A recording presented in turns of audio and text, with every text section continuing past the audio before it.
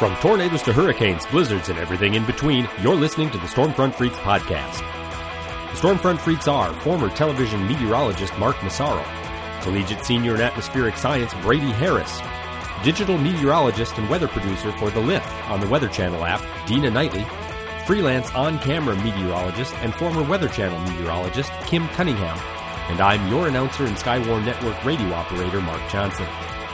Now, here's the moderator of the Stormfront Freaks podcast, amateur storm spotter Phil Johnson. All right, welcome to the most entertaining weather podcast on your listening and viewing device. This is Stormfront Freaks podcast, and if you're watching our video, we call it Stormfront Freaks Raw because you're watching the raw, unedited video footage of our podcast recording. But regardless of how you choose to get the show, thanks for listening and watching. We got a great episode for you tonight. It's episode 29. Our guest is hurricane chaser and creator of HurricaneTrack.com, Mark Sudduth. We'll also be discussing the Saffir-Simpson hurricane rating system and, of course, our Weather Fools, weather resources, and much, much more. So let's go ahead and introduce the team, find out what they're drinking for our happy hour, because we always sound better, we always look better the more we all and you all drink. So we will start...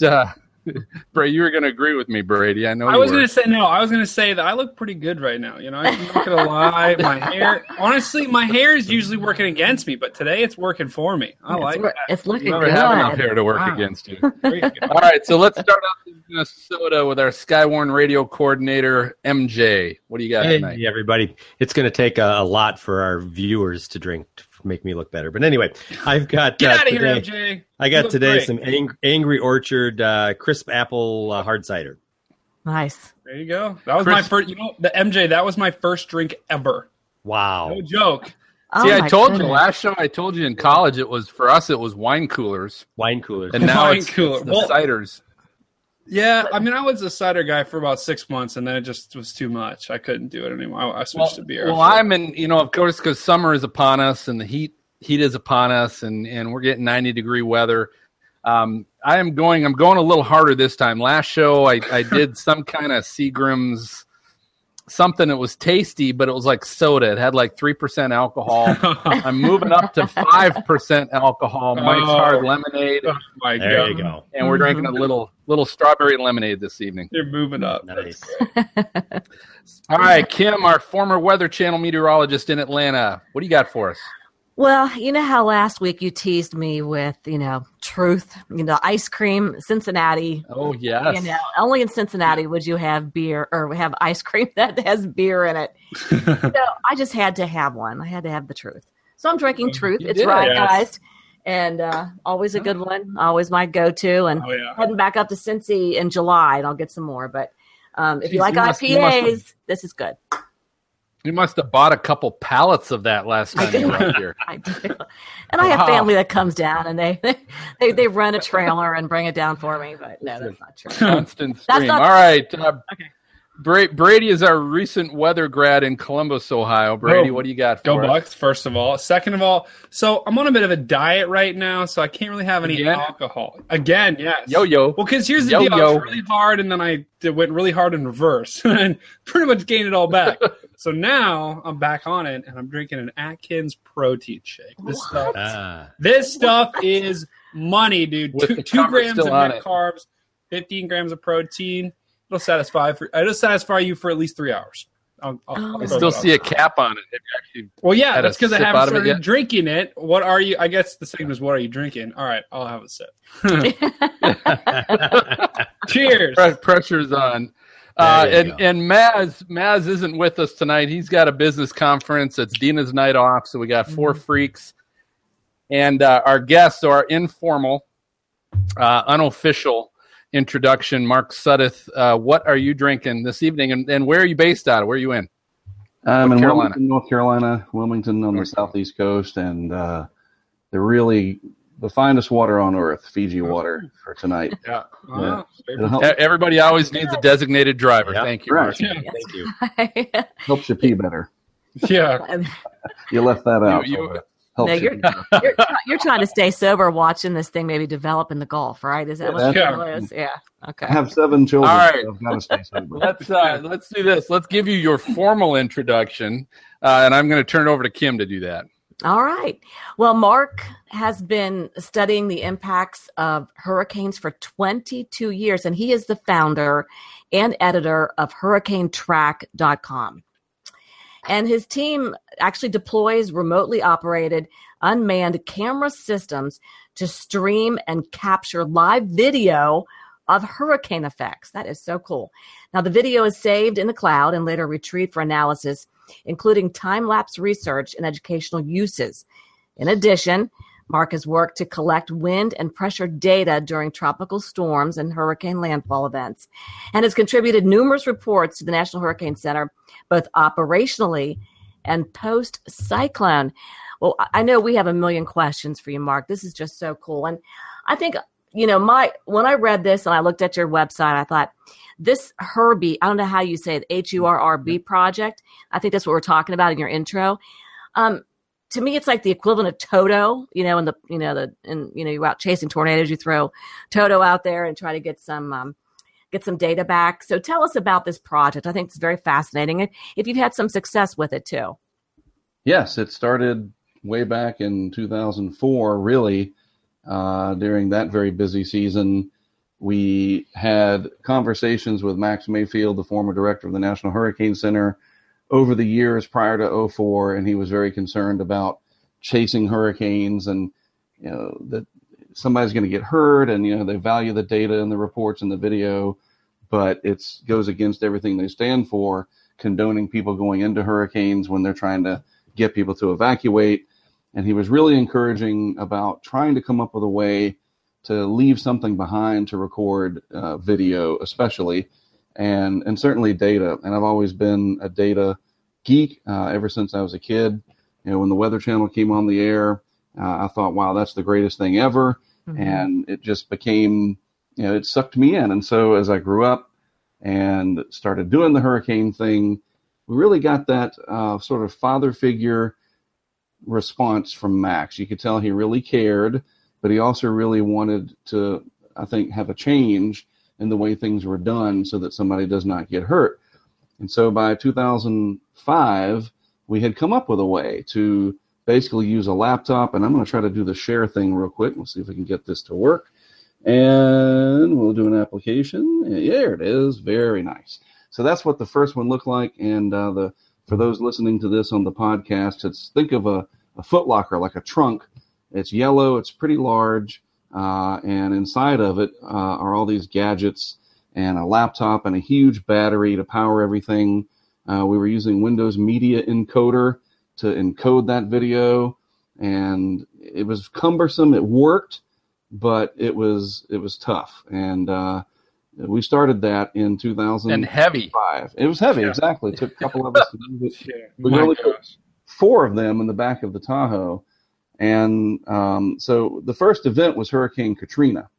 We had tested it before then, but the first real-time event was Katrina, and we took my colleague Mike Watkins and myself 3 of those boxes, and we set it up in Gulfport, Mississippi.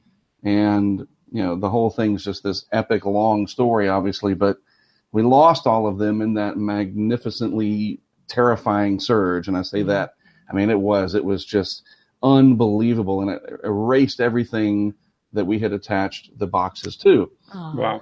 So it took until about 2015 or so for things to change, that the technology became smaller, and it allowed us to get away from using a laptop altogether and just use a Wi-Fi based camera and a mobile hotspot, and then these lithium battery packs that are, the whole thing. This is what it looks like now. It's tiny. Wow. A little bit bigger than a lunchbox. And so we can fit 20 of them in the back of our Tahoe if we want to. We have a dozen, but they weigh 5 pounds fully loaded. So they weigh less. How much do they weigh? How much do they cost? Sorry. Right. So, the old system, and I'm glad you mentioned that, there was about $1,500 to set up. And the new system's anywhere between $500 and $700. Oh, wow. And the beauty of it is it's nice, wide frame, 16 by 9. It has audio where the old system did not have audio.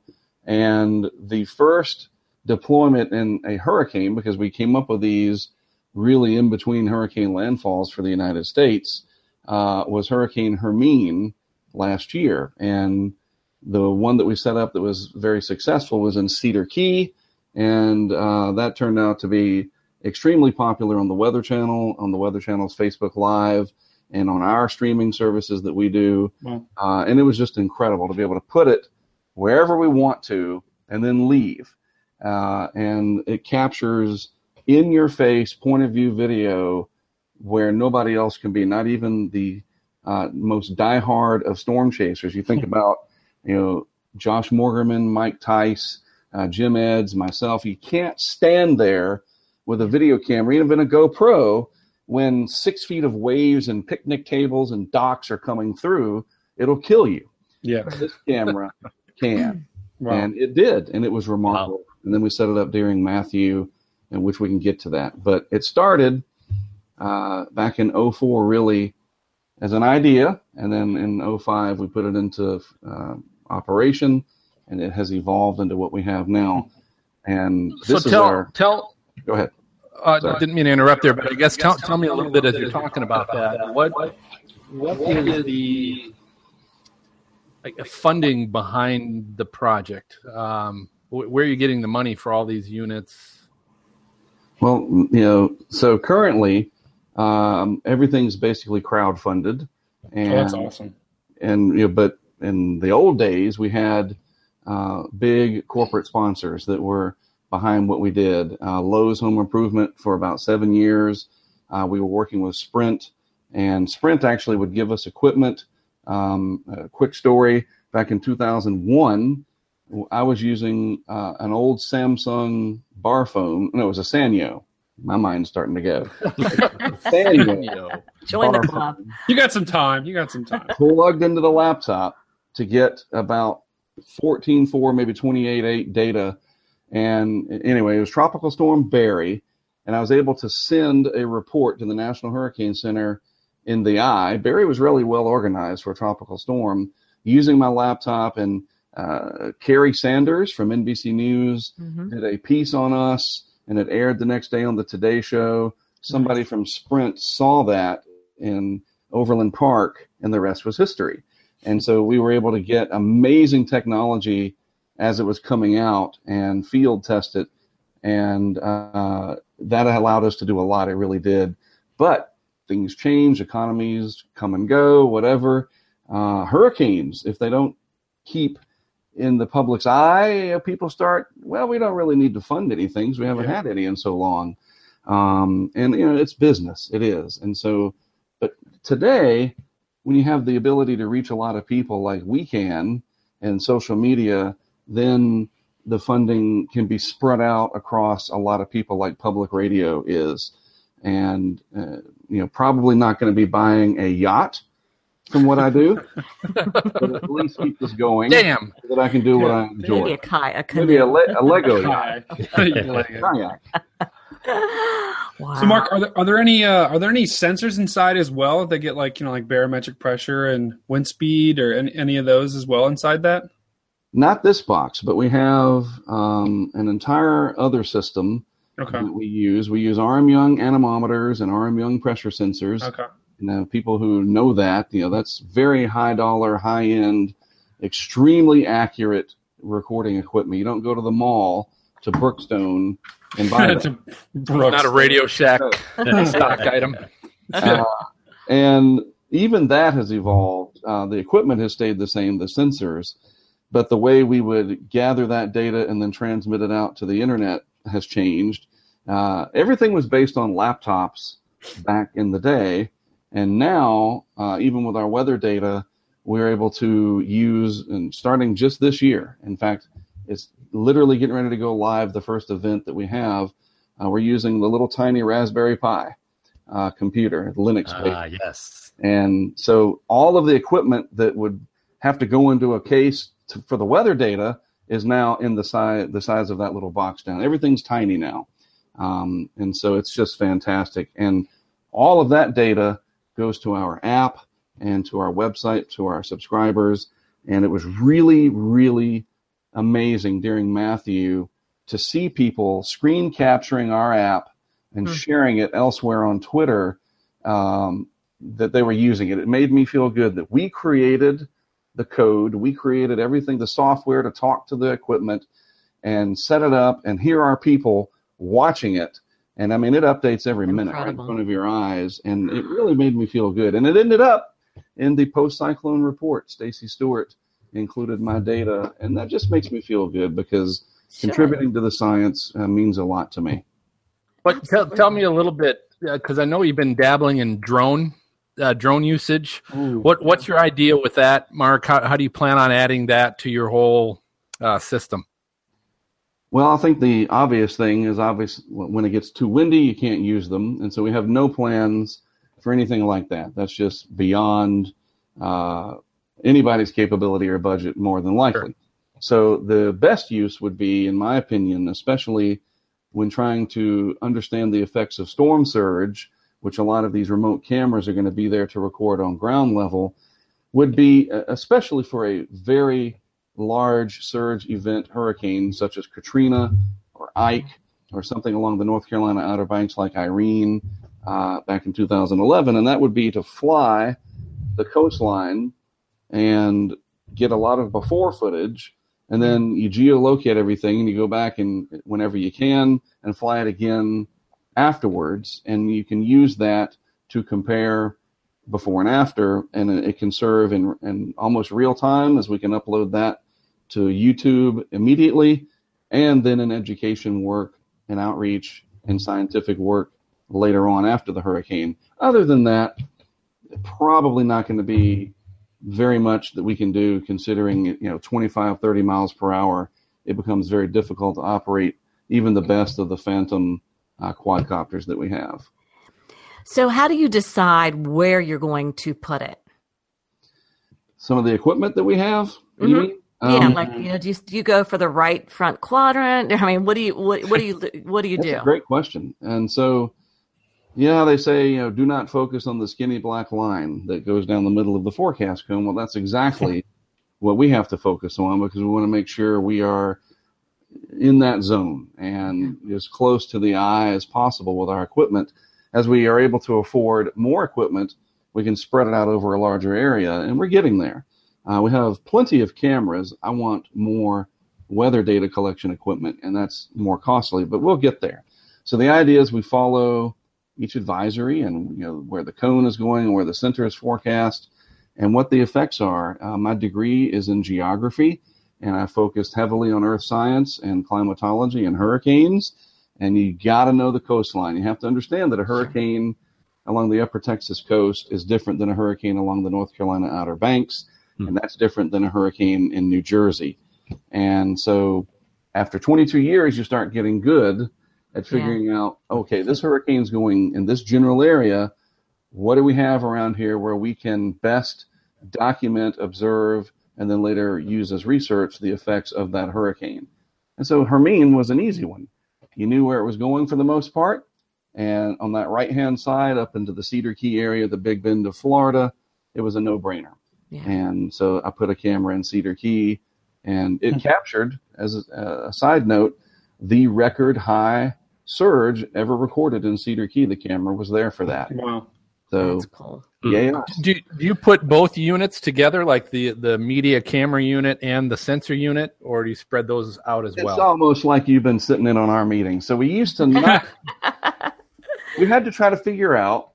So before they were separate, and so we would have a hotspot to power the weather data system, and then another hotspot, a mobile hotspot, to power the camera.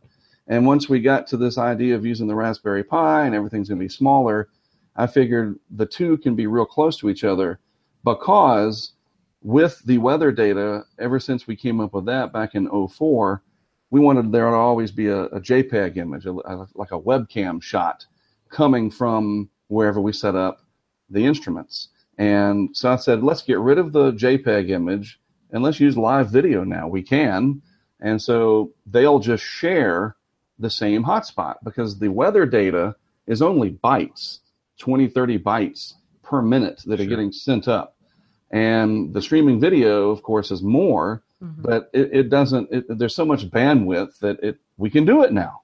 So there'll be 2 boxes. One will contain the camera, its 2 battery packs, and the hotspot. And then 20, 30 feet away, or maybe closer, will be the box that has the Raspberry Pi, and it's got Wi-Fi built in, and it'll talk to the hotspot, and off we go. A 2-for-1 deal. So, Mark, when you place the cameras and stuff down, do you usually try and stay near, or do you get the heck out of there? Like, are you chasing it, or are you going to a different state?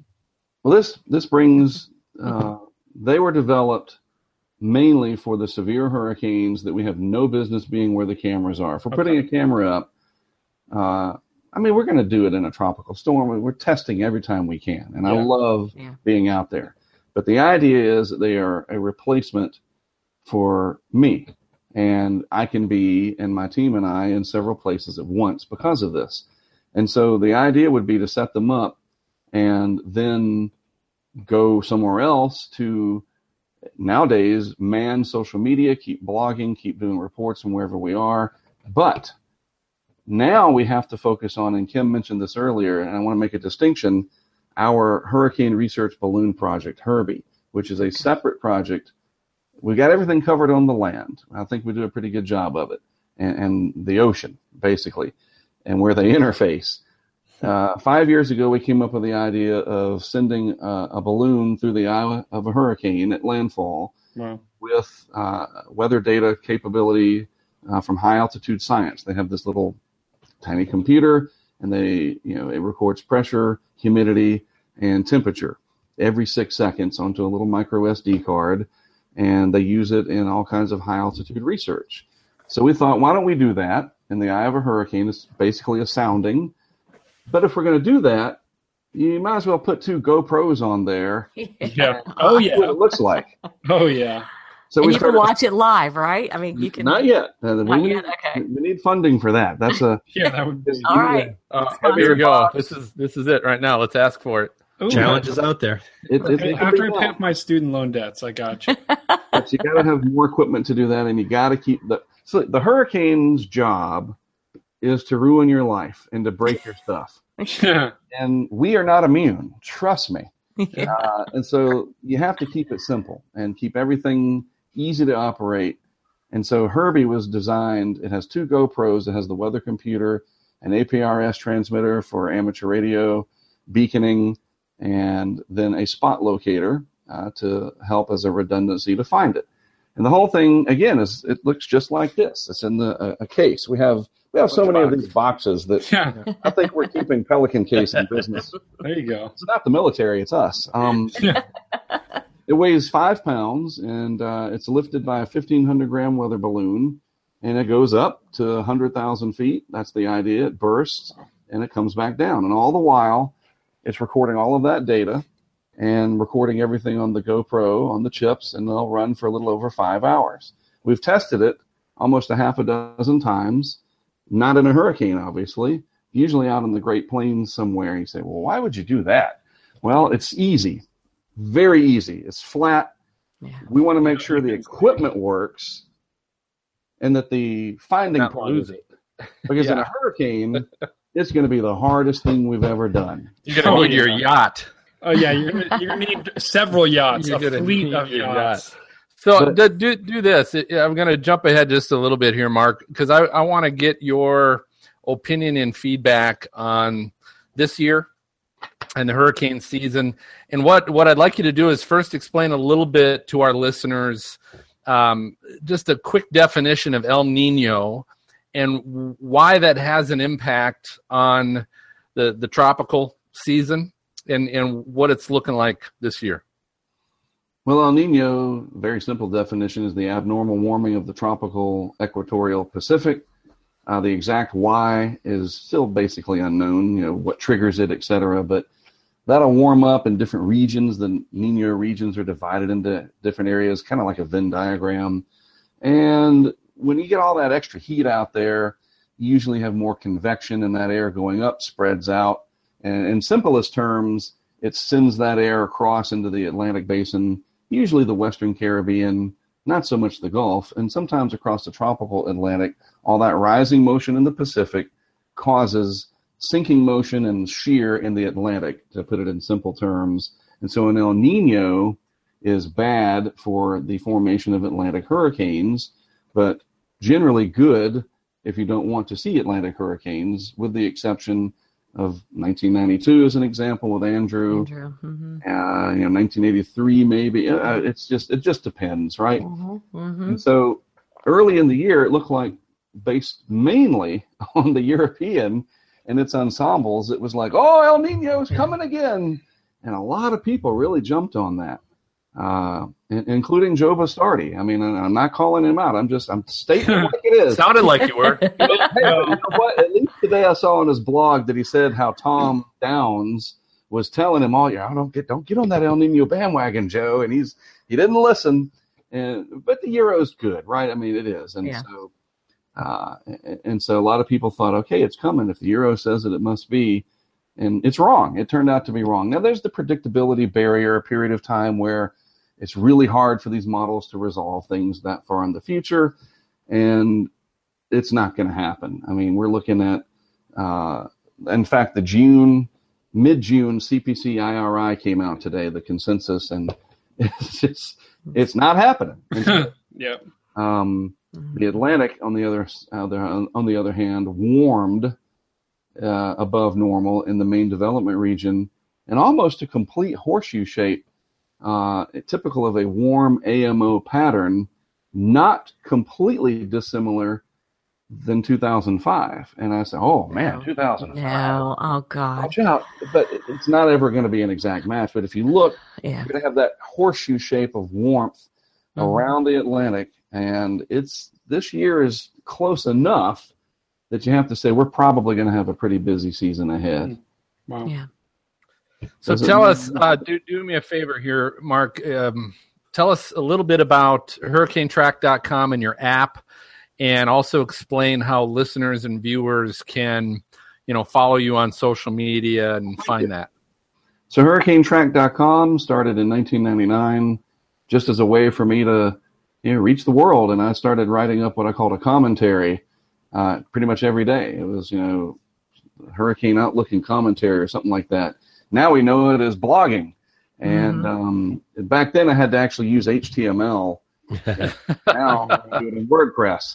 That's great. And so that's been around for quite a while now. I guess almost 18 years it is. And with the advent of social media, especially live video, we really got into that, as I said, starting in 2005. And then, a few years later, we got away from Windows Media and started using Flash-based Ustream. And then, Twitter came in, Facebook. And I've been with YouTube on there since 2006, but I never really understood what I had, which is my fault. Because if I had really embraced it, I think it would be a lot further along. But that's really starting to take off. I put my daily video updates on there, and the responses from people are fantastic. The ability to reach people, and I know this is nothing compared to the Minecraft gaming YouTube realm. With 8 million subscribers for some of these kids. But some of my Matthew videos, the Euro would come out, and I would do a real quick update, 7 or 8 minutes on what it showed, 2:30 in the morning, and by noon the next day it had 25,000 views. Wow. And for one guy in his room, that made a difference. I was like, that's really cool. Yeah. And let me tell you a real quick side story. I kid you not about YouTube.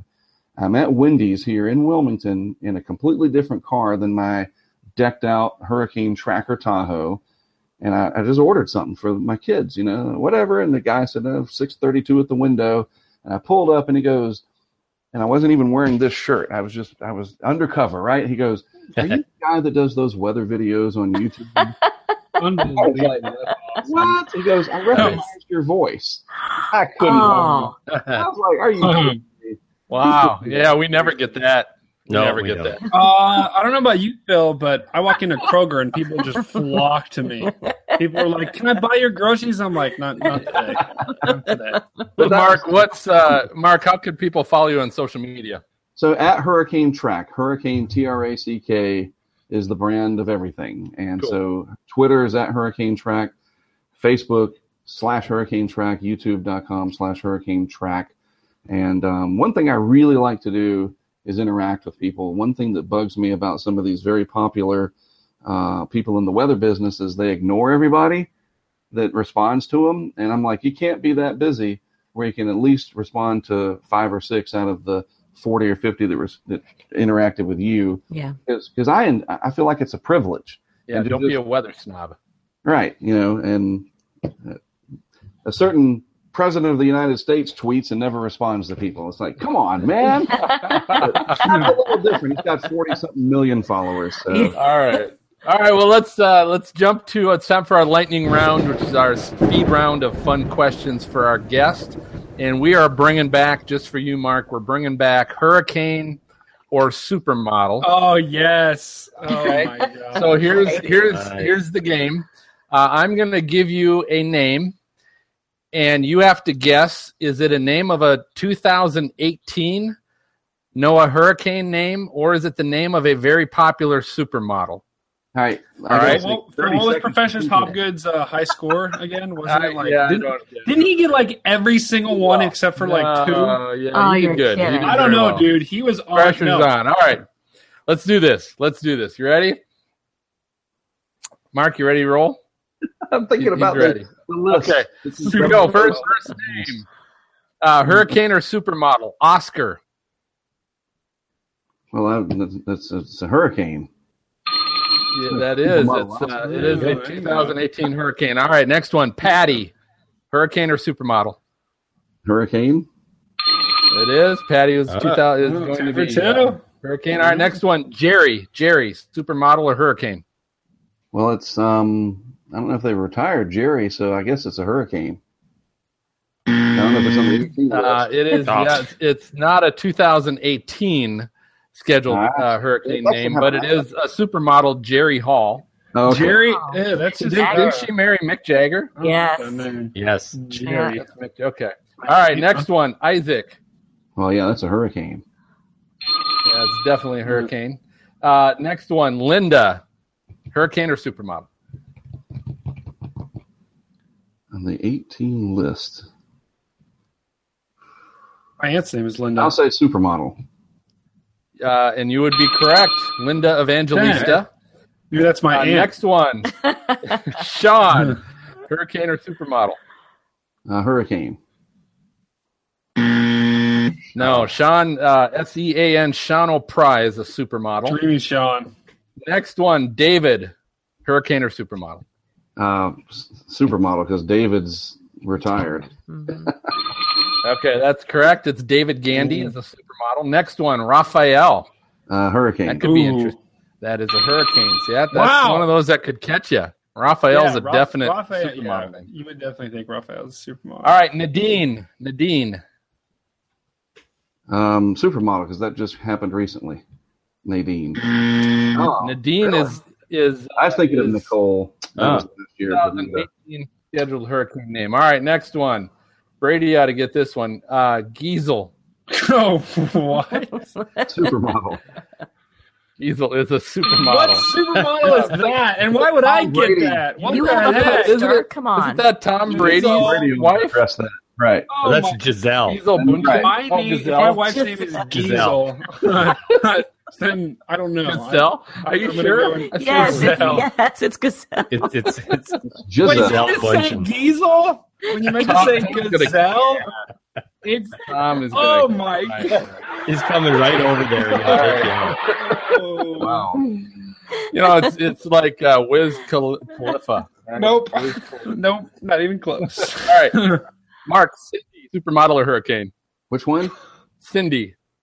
Well, that's on this year's list, so that's a supermodel. Wow. That is Cindy Crawford. You're correct. All right, William, hurricane or supermodel? Hurricane. Correct. Alex, hurricane or supermodel?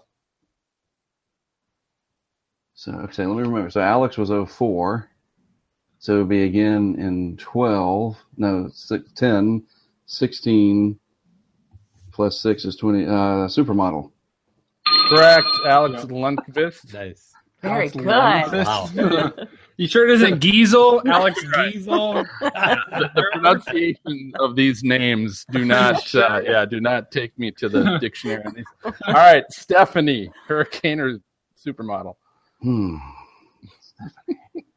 Hurricane.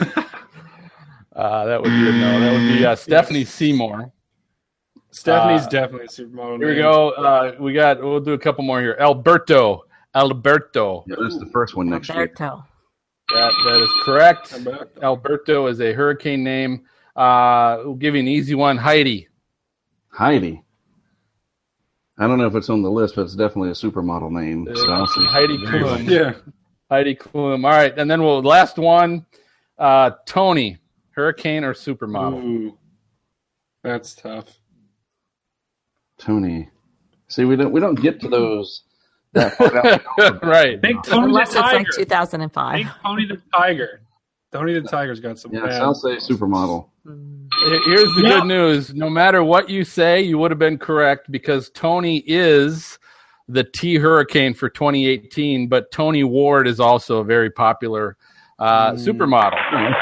So, congratulations. Great job. Great, you finished. Nice. We got a couple, and we give away Pride here, so you got a lot of Pride coming your way.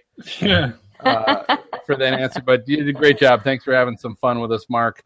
WeatherProShop.com. You guys have heard me talk about these guys. What a great source for Skywarn Weather Spotter merchandise and reference tools. They've got embroidered T-shirts, polos, caps for men and women. They also have report logs and great laminated reference guides for spotters and chasers. And they'll even do custom orders and volume discounts for your chaser and spotter organizations or for your county and city government. They'll do as well. And here's what I found out. They got free shipping for orders over $300. They'll ship everything to you free. You can also save $5 instantly when you buy a Skywarn hat and shirt together. So there's a couple specials they have going on right now. And new customers, as always, setting up an account will receive 5% off their order.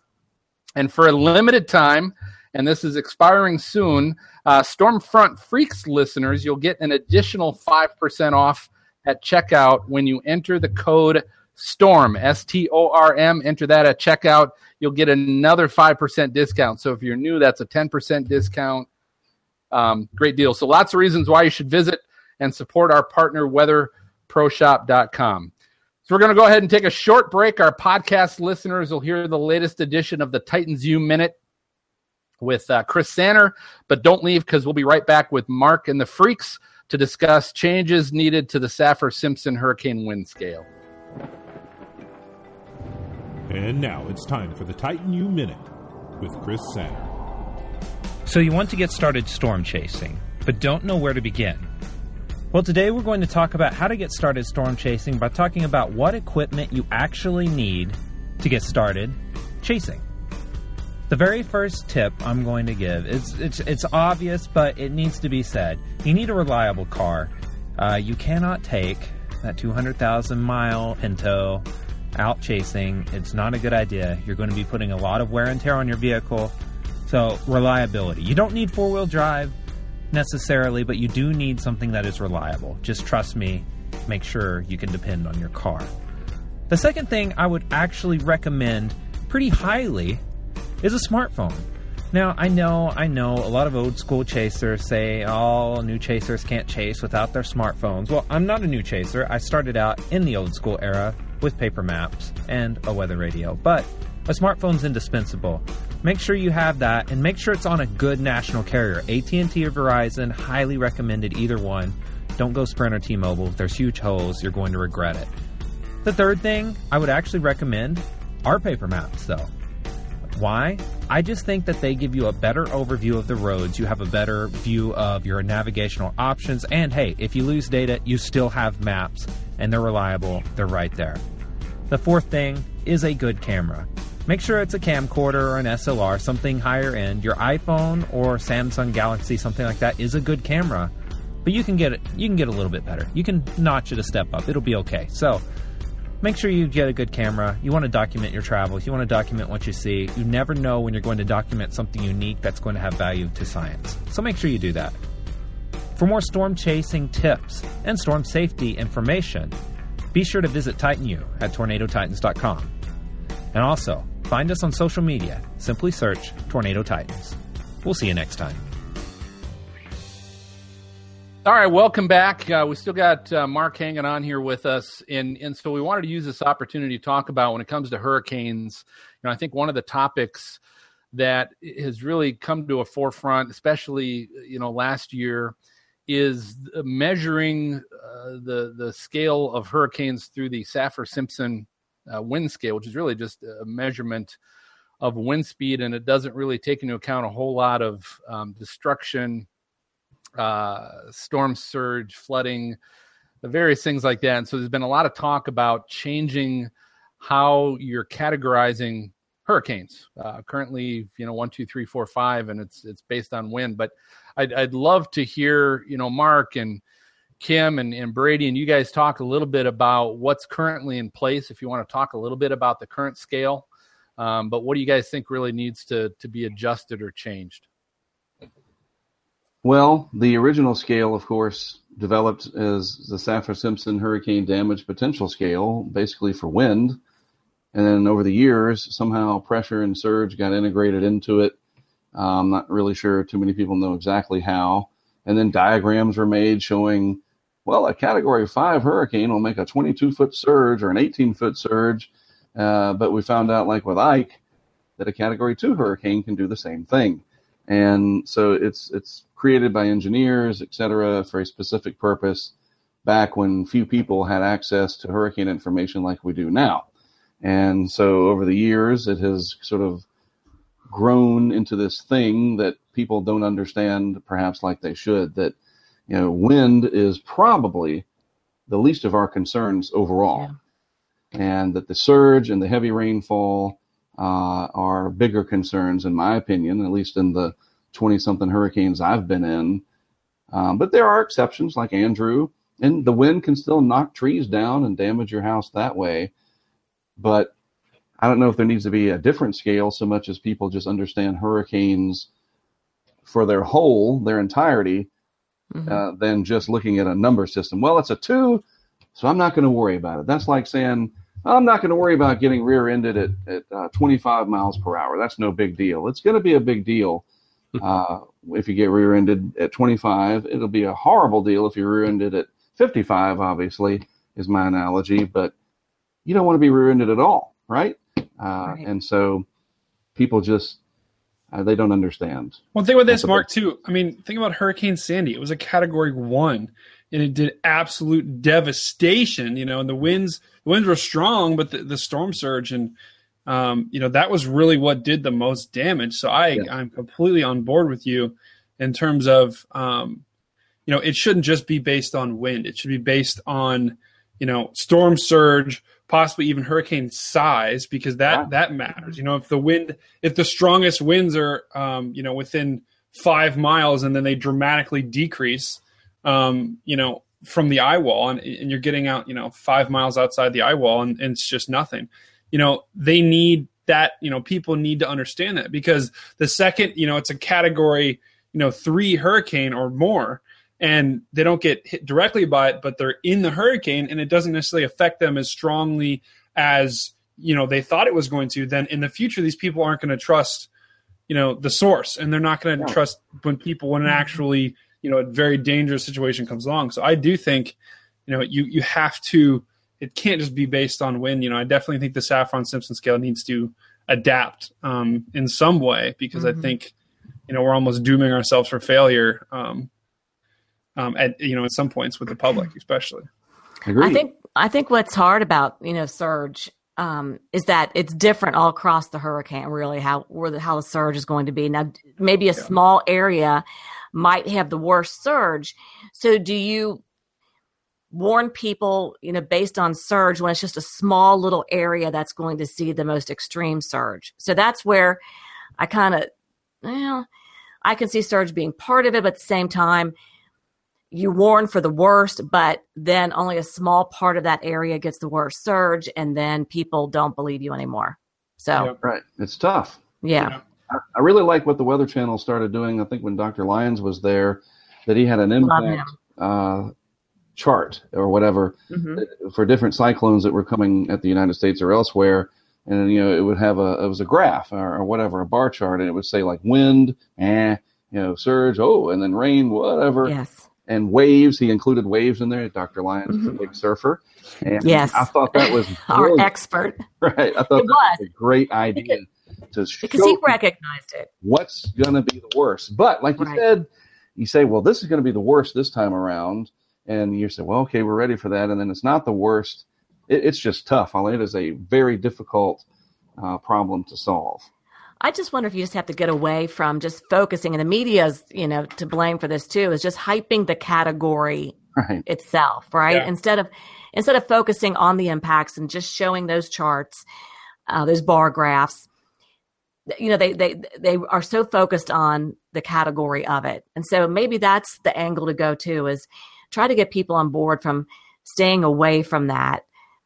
Not that it's not important, but if surge is going to be a big deal, that's what we did at the Weather Channel the last couple of years. We tried, if it was really going to be the surge was going to be the big deal, we didn't talk about the category so much in the winds. We really focused on the surge. So, because I think it's going to be really difficult to try to do one way to measure or to put warnings out when there's so many different factors and one's high, one's worse than the other. It's like, how do you do that? You can't without confusing people. So I definitely agree. Cause honestly, the category, it isn't really for the people, the behind the scenes people that know what they're talking about, because they're going to know the impacts of the hurricane. So the category is really for the public. So, it can't be so one dimensional. That's when it has to have all these, multifaceted, but at the same time, it's got to be simple too. So I don't think there's an easy solution to it. But I definitely think, something's got to change, because I agree. Too many people just focus on the category when, sometimes, like you said, every storm's different. So you're going to have to, people are going to need to know the impacts, not just the category. Right. Right. And do you guys see this as being something where it's obviously sounds like it's more of a public issue? The general public is getting it's a confusion issue with the general public, but what about the issues with, even if it's a large category storm that doesn't make landfall? Because it seems like that's an issue as well, that if it doesn't hit land, the general public is thinking, well, it's not going to be as big of a deal unless it makes landfall. Do you guys agree with that? Does there need to be? It's a great example of that for Florida. Yeah. And then Matthew, here's another way to look at it. It's a great example for Florida because it was approaching Florida as a Category 4, and it never made landfall in Florida. It also never made landfall in North Carolina. But North Carolina, outside of Haiti, has the most deaths and tremendous amount of destruction from the river flooding, the freshwater flooding from Matthew. And Matthew's eye never crossed the North Carolina coastline. So how do you reconcile that? I mean, the hurricane never crossed the Carolina coast. Right. In South Carolina, briefly. So it is really tough, especially with the amount of population growth that we have and hurricane experience whatsoever. Yeah. Have any of you seen? Oh, go ahead, Kim. No, I was going to say that's so true about the land, that you brought that up too. It's like people, they hear, if they think landfall is going to be terrible, and it could be, it could be a low end Cat 1 or landfall, and you don't get much out of it. And so and then you get, a major hurricane making landfall, and then it's, 50 times worse. So, focusing on landfall too, I think can be, like you said, it's, I think it confuses people. They hear landfall and they could think one way or the other, really. I think another point too that is valuable is not only not overhyping it before it even becomes a system. I think meteorologists can get very carried away sometimes with, there's a chance for tropical development. Mm-hmm. And I think sometimes, we might get very confident in something and it doesn't pan out. And then people are like, well, it completely destroys credibility. So I think, a lot of the putting out like notices and putting out outlooks is great for people that know weather and for people that can understand it. But, when it gets on the news and Your local TV station meteorologist is talking about possible tropical development 10 to 14 days out, that's when it really can do some harm, because people, then it just doesn't pan out like weather does, And so I think we have to be really careful as meteorologists to, especially in the public view, to really restrict our, hypothesizing for the future when it comes to tropical development to people that know weather. Yeah, you try to tell that some of these TV stations they're hyping it. They want they want to be the first ones. It's all about ratings a lot of times. So that I think it's going to be hard to get some people on board to be more responsible. Well, let me jump into this about the power of social media, and especially YouTube as an example, where someone like myself, and as an example, Levi Cowan, tropicaltidbits.com, he does video discussions. Maybe a slight advantage, or maybe it's a major advantage, it depends on how you look at it, over television, is that television is usually going to have a narrow slot in which the meteorologist can have to explain, whereas as long as I'm not too boring, I can talk 20 minutes about it, and I can engage people, and they can get the full story. Yeah. And a lot of it, of course, is in how you deliver it, et cetera, certainly. But I have learned that I'm not constrained by time. I know that you want to try to keep things as brief as you can, but sometimes it is advantageous to be able to further explain things to reach those who are willing to listen. Yes. And you take advantage of that. You've got their attention, you explain it to them, and then they will inevitably share it, or they will talk around the water cooler with other people, and they become a little bit of an expert. And so I think that's a very great piece of power that people like myself have, and other people that do these video blogs, and there's several of them out there, and they do a very good job. Because we have that. We don't have a time limit. And again, as long as you're not rambling, and it's like, forget this. And you learn how to do it. And I'm not perfect at what I do, but the response is really overwhelming for me in the positive way. And I really, I think that's a privilege. And I'm very appreciative of that. I love that. You seem just such a sincere person, Mark, and just such a weather fanatic. We need more of you. Of you. We're out there, believe me. And, yeah, I know it. All right. Well, we'll go ahead and take our final break so listeners can hear Brady's Storm School. If you do have any feedback or want to chime in with any questions or comments on this topic, you can always send us an email at questions@stormfrontfreaks.com, or check us out on Twitter and Facebook. The rest of you watching, go ahead and refill your drinks. And when we come back, it'll be time for our Weather Fools and WX resources. This is Storm School, where together we'll take an in-depth look into certain weather phenomenon, why they happen, where they happen, what causes them. Some topics we'll cover, the things you might have never heard before or things you've heard a lot. Welcome to Storm School. Class is in session. Hello once again, guys. I'm Brady, and on this week's episode of Storm School, I'm going to dive into what exactly a green thunderstorm is. Some of you may have seen pictures recently of a thunderstorm that either the cloud or the rain shaft below the cloud appears green, and people are freaking out. This has been around for a while. It isn't necessarily a new phenomenon, but people want to know what's causing it. Now, the two, basically folklore lines of thought behind that are either A, it's a sign of a tornado to come, and B, it's caused by very large hail.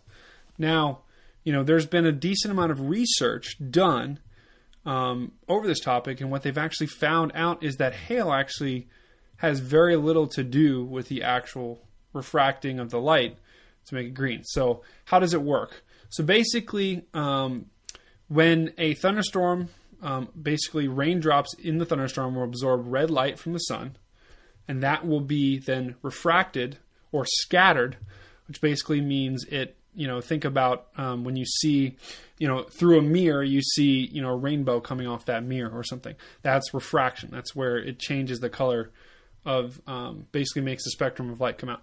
So it refracts and changes it to blue, and that's why most thunderstorms appear blue. Now, what researchers are finding is that a lot of these green thunderstorms are near sunset. So what does that mean? Basically, if this scattered blue light is set against an environment heavy in red light, which at sunset, think about it, when the sun's setting, the light is much darker. It's not necessarily an orange light like it is during the day. It's much more of a dark red as that sun is setting. And there's dark gray thunderstorm clouds.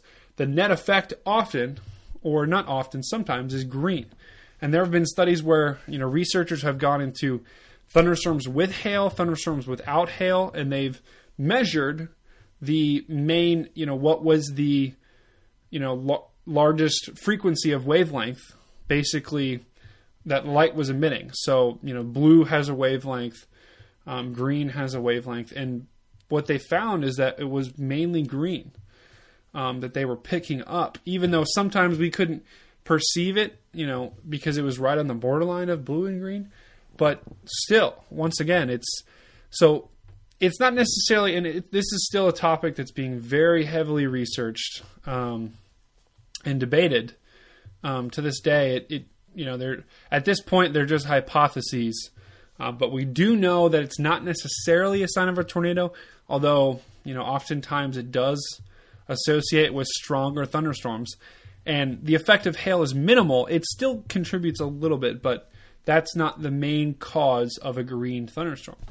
So there you have it. It's pretty interesting stuff. I would encourage you guys to read more about this because there's actually a good amount of articles out there that kind of give you a much better description. All right, thanks for joining me. Let's get back to the podcast.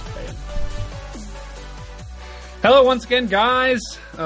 Thanks for coming. Thanks for staying with us, guys. Now we're going to go into Weather Fools. Sorry, Phil put me in charge of both tonight, so I'm really trying to step up to the plate and hit it out of the park. I know I just hit a pop fly, and it was in the infield, but I don't care. Let's keep going. So, Weather Fools, what is it? Weather Fools, basically, we look at either a YouTube video or some news story that happened recently. Yes, I am moving my hands. I love that. It basically happened recently where someone did something not so smart, and it has to do with weather. It's very funny, and we always post the links after the show. So I think we only have one Weather Fool tonight, and that's me. Guess what? We're renaming this the Brady Show. There we go. I see myself. All right, sweet. That's weird. I don't know why I'm seeing myself. All right, so I'll share my screen. Let's share this puppy. So this was after a series of storms. I believe I think it was somewhere in the south, somewhere in the southern U.S. in the past. It happened on June 12th, actually. So about a couple days ago. That's the Star Tribune. That's Minnesota. Actually. Oh, it is? The Star Tribune? Interesting. The Star Tribune, yeah. Sorry, that was my Siri. So there is a picture in the newspaper basically saying a violent summer storms rolls across the region. And there's people just leisurely walking underneath a down tree. Yeah, exactly. The cart path of a down tree branch that's partially torn off that literally could probably fall at any moment. Yeah. These people are walking their dogs. There's two elderly people. There's, a younger woman running. They just don't care, So that's my Weather Fool this week. I just, people just wait. Just run around it in the grass. It's not that big of a deal. It might be a little wet. It's hanging by a thread. Just roll with it. These people are crazy. All right. It does. Weather makes you dumb. It does. So now we're going to head to our weather resources, and I'm hosting that too. So get ready for some more good people because I'm staying with you. It's like three segments in the row of Brady. It's your storm school, and then we got weather storm. I can't take it. People love it. Oh my god! So weather resources. People love it. Let's take a poll. Yeah. Okay. So weather resources. So it's basically we're going to give you some good things, good websites, possibly good Twitter feeds. Where you can get some really valuable weather information, whether it comes to, weather forecasting or current conditions, or just good weather knowledge. So let's hit it off. Phil, what is your weather resource this week? Okay, well, I will start with my weather resource is actually hurricane related. I figured we were going to be talking about hurricanes, and I found this the other day, which is the article is titled "Simple Gourmet Meals for After the Hurricane." What? Oh my gosh! Really? This was apparently put together. Roadkill. This was put together by the American Red Cross Lee County chapter down in Florida, and it's a book. It's a bound book called "Recipes for Disaster." Oh my god! Simple gourmet meals for post-disaster days, presented by Angelina's Restaurante. But it goes through, talks about things that you have on, what kind of food do you call it? That's in canned, and it's called I can't canned think of food. the name. Spam. No, Spam.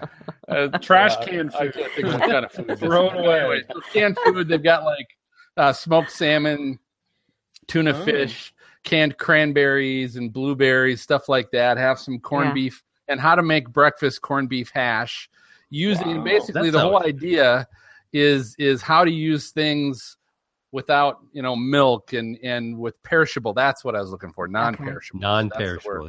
What about without power? Yeah, what about without power? Yeah. With non-perishables, because you're probably going to be without powder. Mm-hmm. So they've got pancakes with chocolate chips and pecans. Just use the pancake mix that you mix with water, not with milk. It varies. And on this website, so this is weatherplus.blog.palmbeachpost.com, is the website that actually also has some of the meals that are available for you in this book. But check out Lee County American Red Cross down in Florida. If you actually want to pick up a copy of the book, they'll have it. Wow. Bam! All right, I think that's on the West Coast, isn't it? Isn't Lee County on the West Coast, right next to Collier? Yeah, no, it's Lee County, Florida. Oh my gosh! All right, that was great, Phil. I think there's a book actually called "Recipe for Disaster." I think it's like whole different thing. I read it in high school. Different book. It was a terrible book. Different. Definitely read "Recipes for Disaster." It's an important distinction. All right, Kim, what is your weather resource this week? Okay, now bear with me because I know I always screw this up. Okay, so let's see. I did make a comment about that in our last show that you weren't at. You did? About how I always mess this up? Okay. Don't worry, Kim. I stuck up. Did I do? Oh, you got it now. I do? Am I there? You got it. Yeah, we see it. Yeah. Okay, it only took. Is that lottery.com? Proud of you. Do you guys know this one? I don't know. I don't know much about this. But I came across this a few years ago, but it's lottery.com / looks like Delmetro, but this is a aviation portal. And I thought, maybe we get some pilots who, watch our podcast or listen to our podcast, that this actually has some really cool stuff on it that if you want to know before you're flying about turbulence and icing, you go to this website, you click on turbulence and icing, and hopefully it'll come up here. And hang on, my computer is slowing down. Anyway, so it has turbulence and icing. It also, you can click on current conditions, and you can get METARs.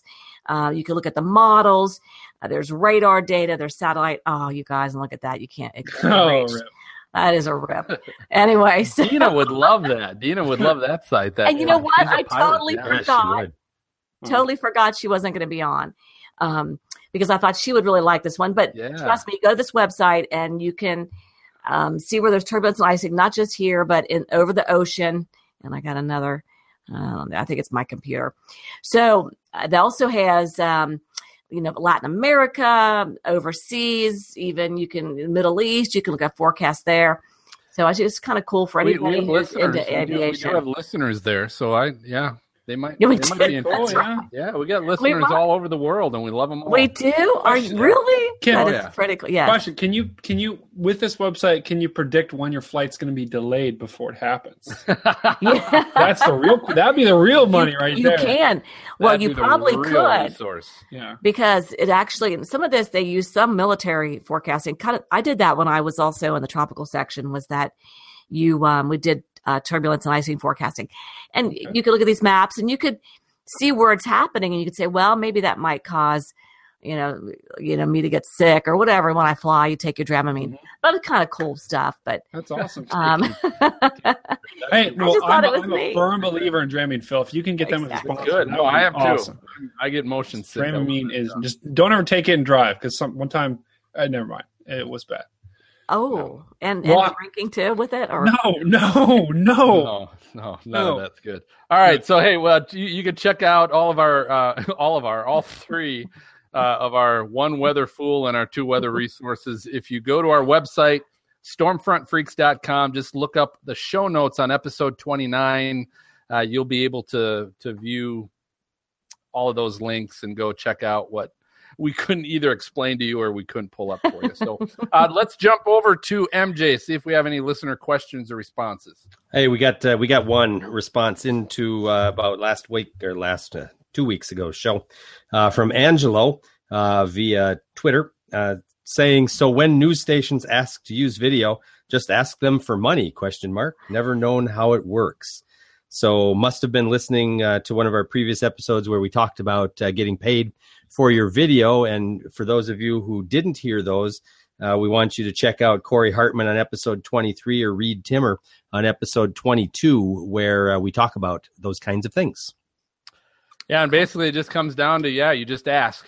That's really what you do is you just you ask if they say, hey, can we run it for free? Just say, certainly willing to negotiate a price.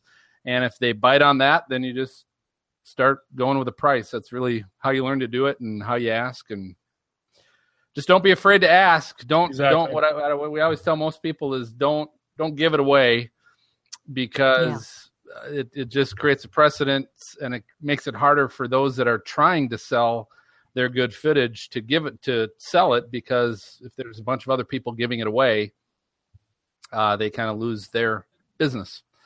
So if you get good storm footage and someone on social media, some news station wants to use it, always ask.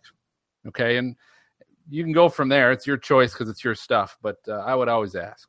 It's like the Red Cross. Right. They're not just going to go give away free water pouches, right? They're going to ask. Yeah, they're going to hold on to them. They're going to make that shit all the time. All right. Yeah. So that about does it for this episode of Stormfront Freaks Podcast and Stormfront Freaks Raw. Thanks for listening and watching. If you enjoy the show, please leave us a review on your Apple Podcasts app. And if you leave your twiddle. You leave your There we go, Phil. That's a new thing, twiddle. Another one. Diesel. Is it Diesel and Twiddle? You leave that little twiddle handle you got.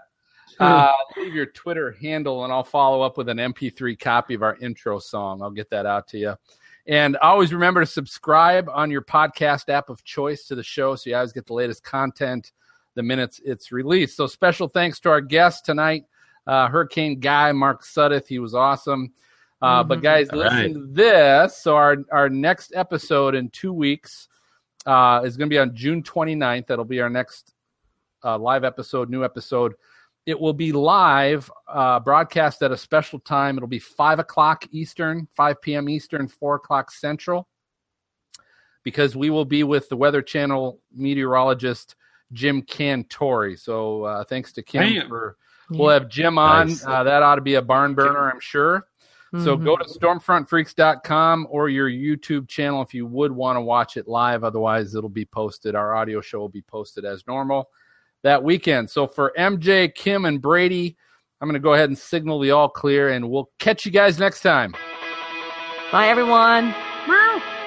Thank you for listening to the Stormfront Freaks podcast. To subscribe and be notified when new episodes of our bi-weekly show are available, you can go to iTunes, Google Play, or your favorite podcast app and search for Stormfront Freaks. If you would like to contact us with questions or make comments about the show, shoot us an email to questions@stormfrontfreaks.com or follow us on Twitter @StormfrontFreak. We'd love to hear from you. For show notes, additional information about this episode, as well as past and upcoming shows, videos, photos, and more, visit our website at stormfrontfreaks.com. While you're there, check out the interactive radar provided by our friends at zoomradar.com, providing interactive weather content for web, mobile, and digital displays at cost-effective prices. zoomradar.com. And don't forget to follow us on Facebook at facebook.com/StormfrontFreaks. Join us next time and tell a friend about the Stormfront Freaks podcast.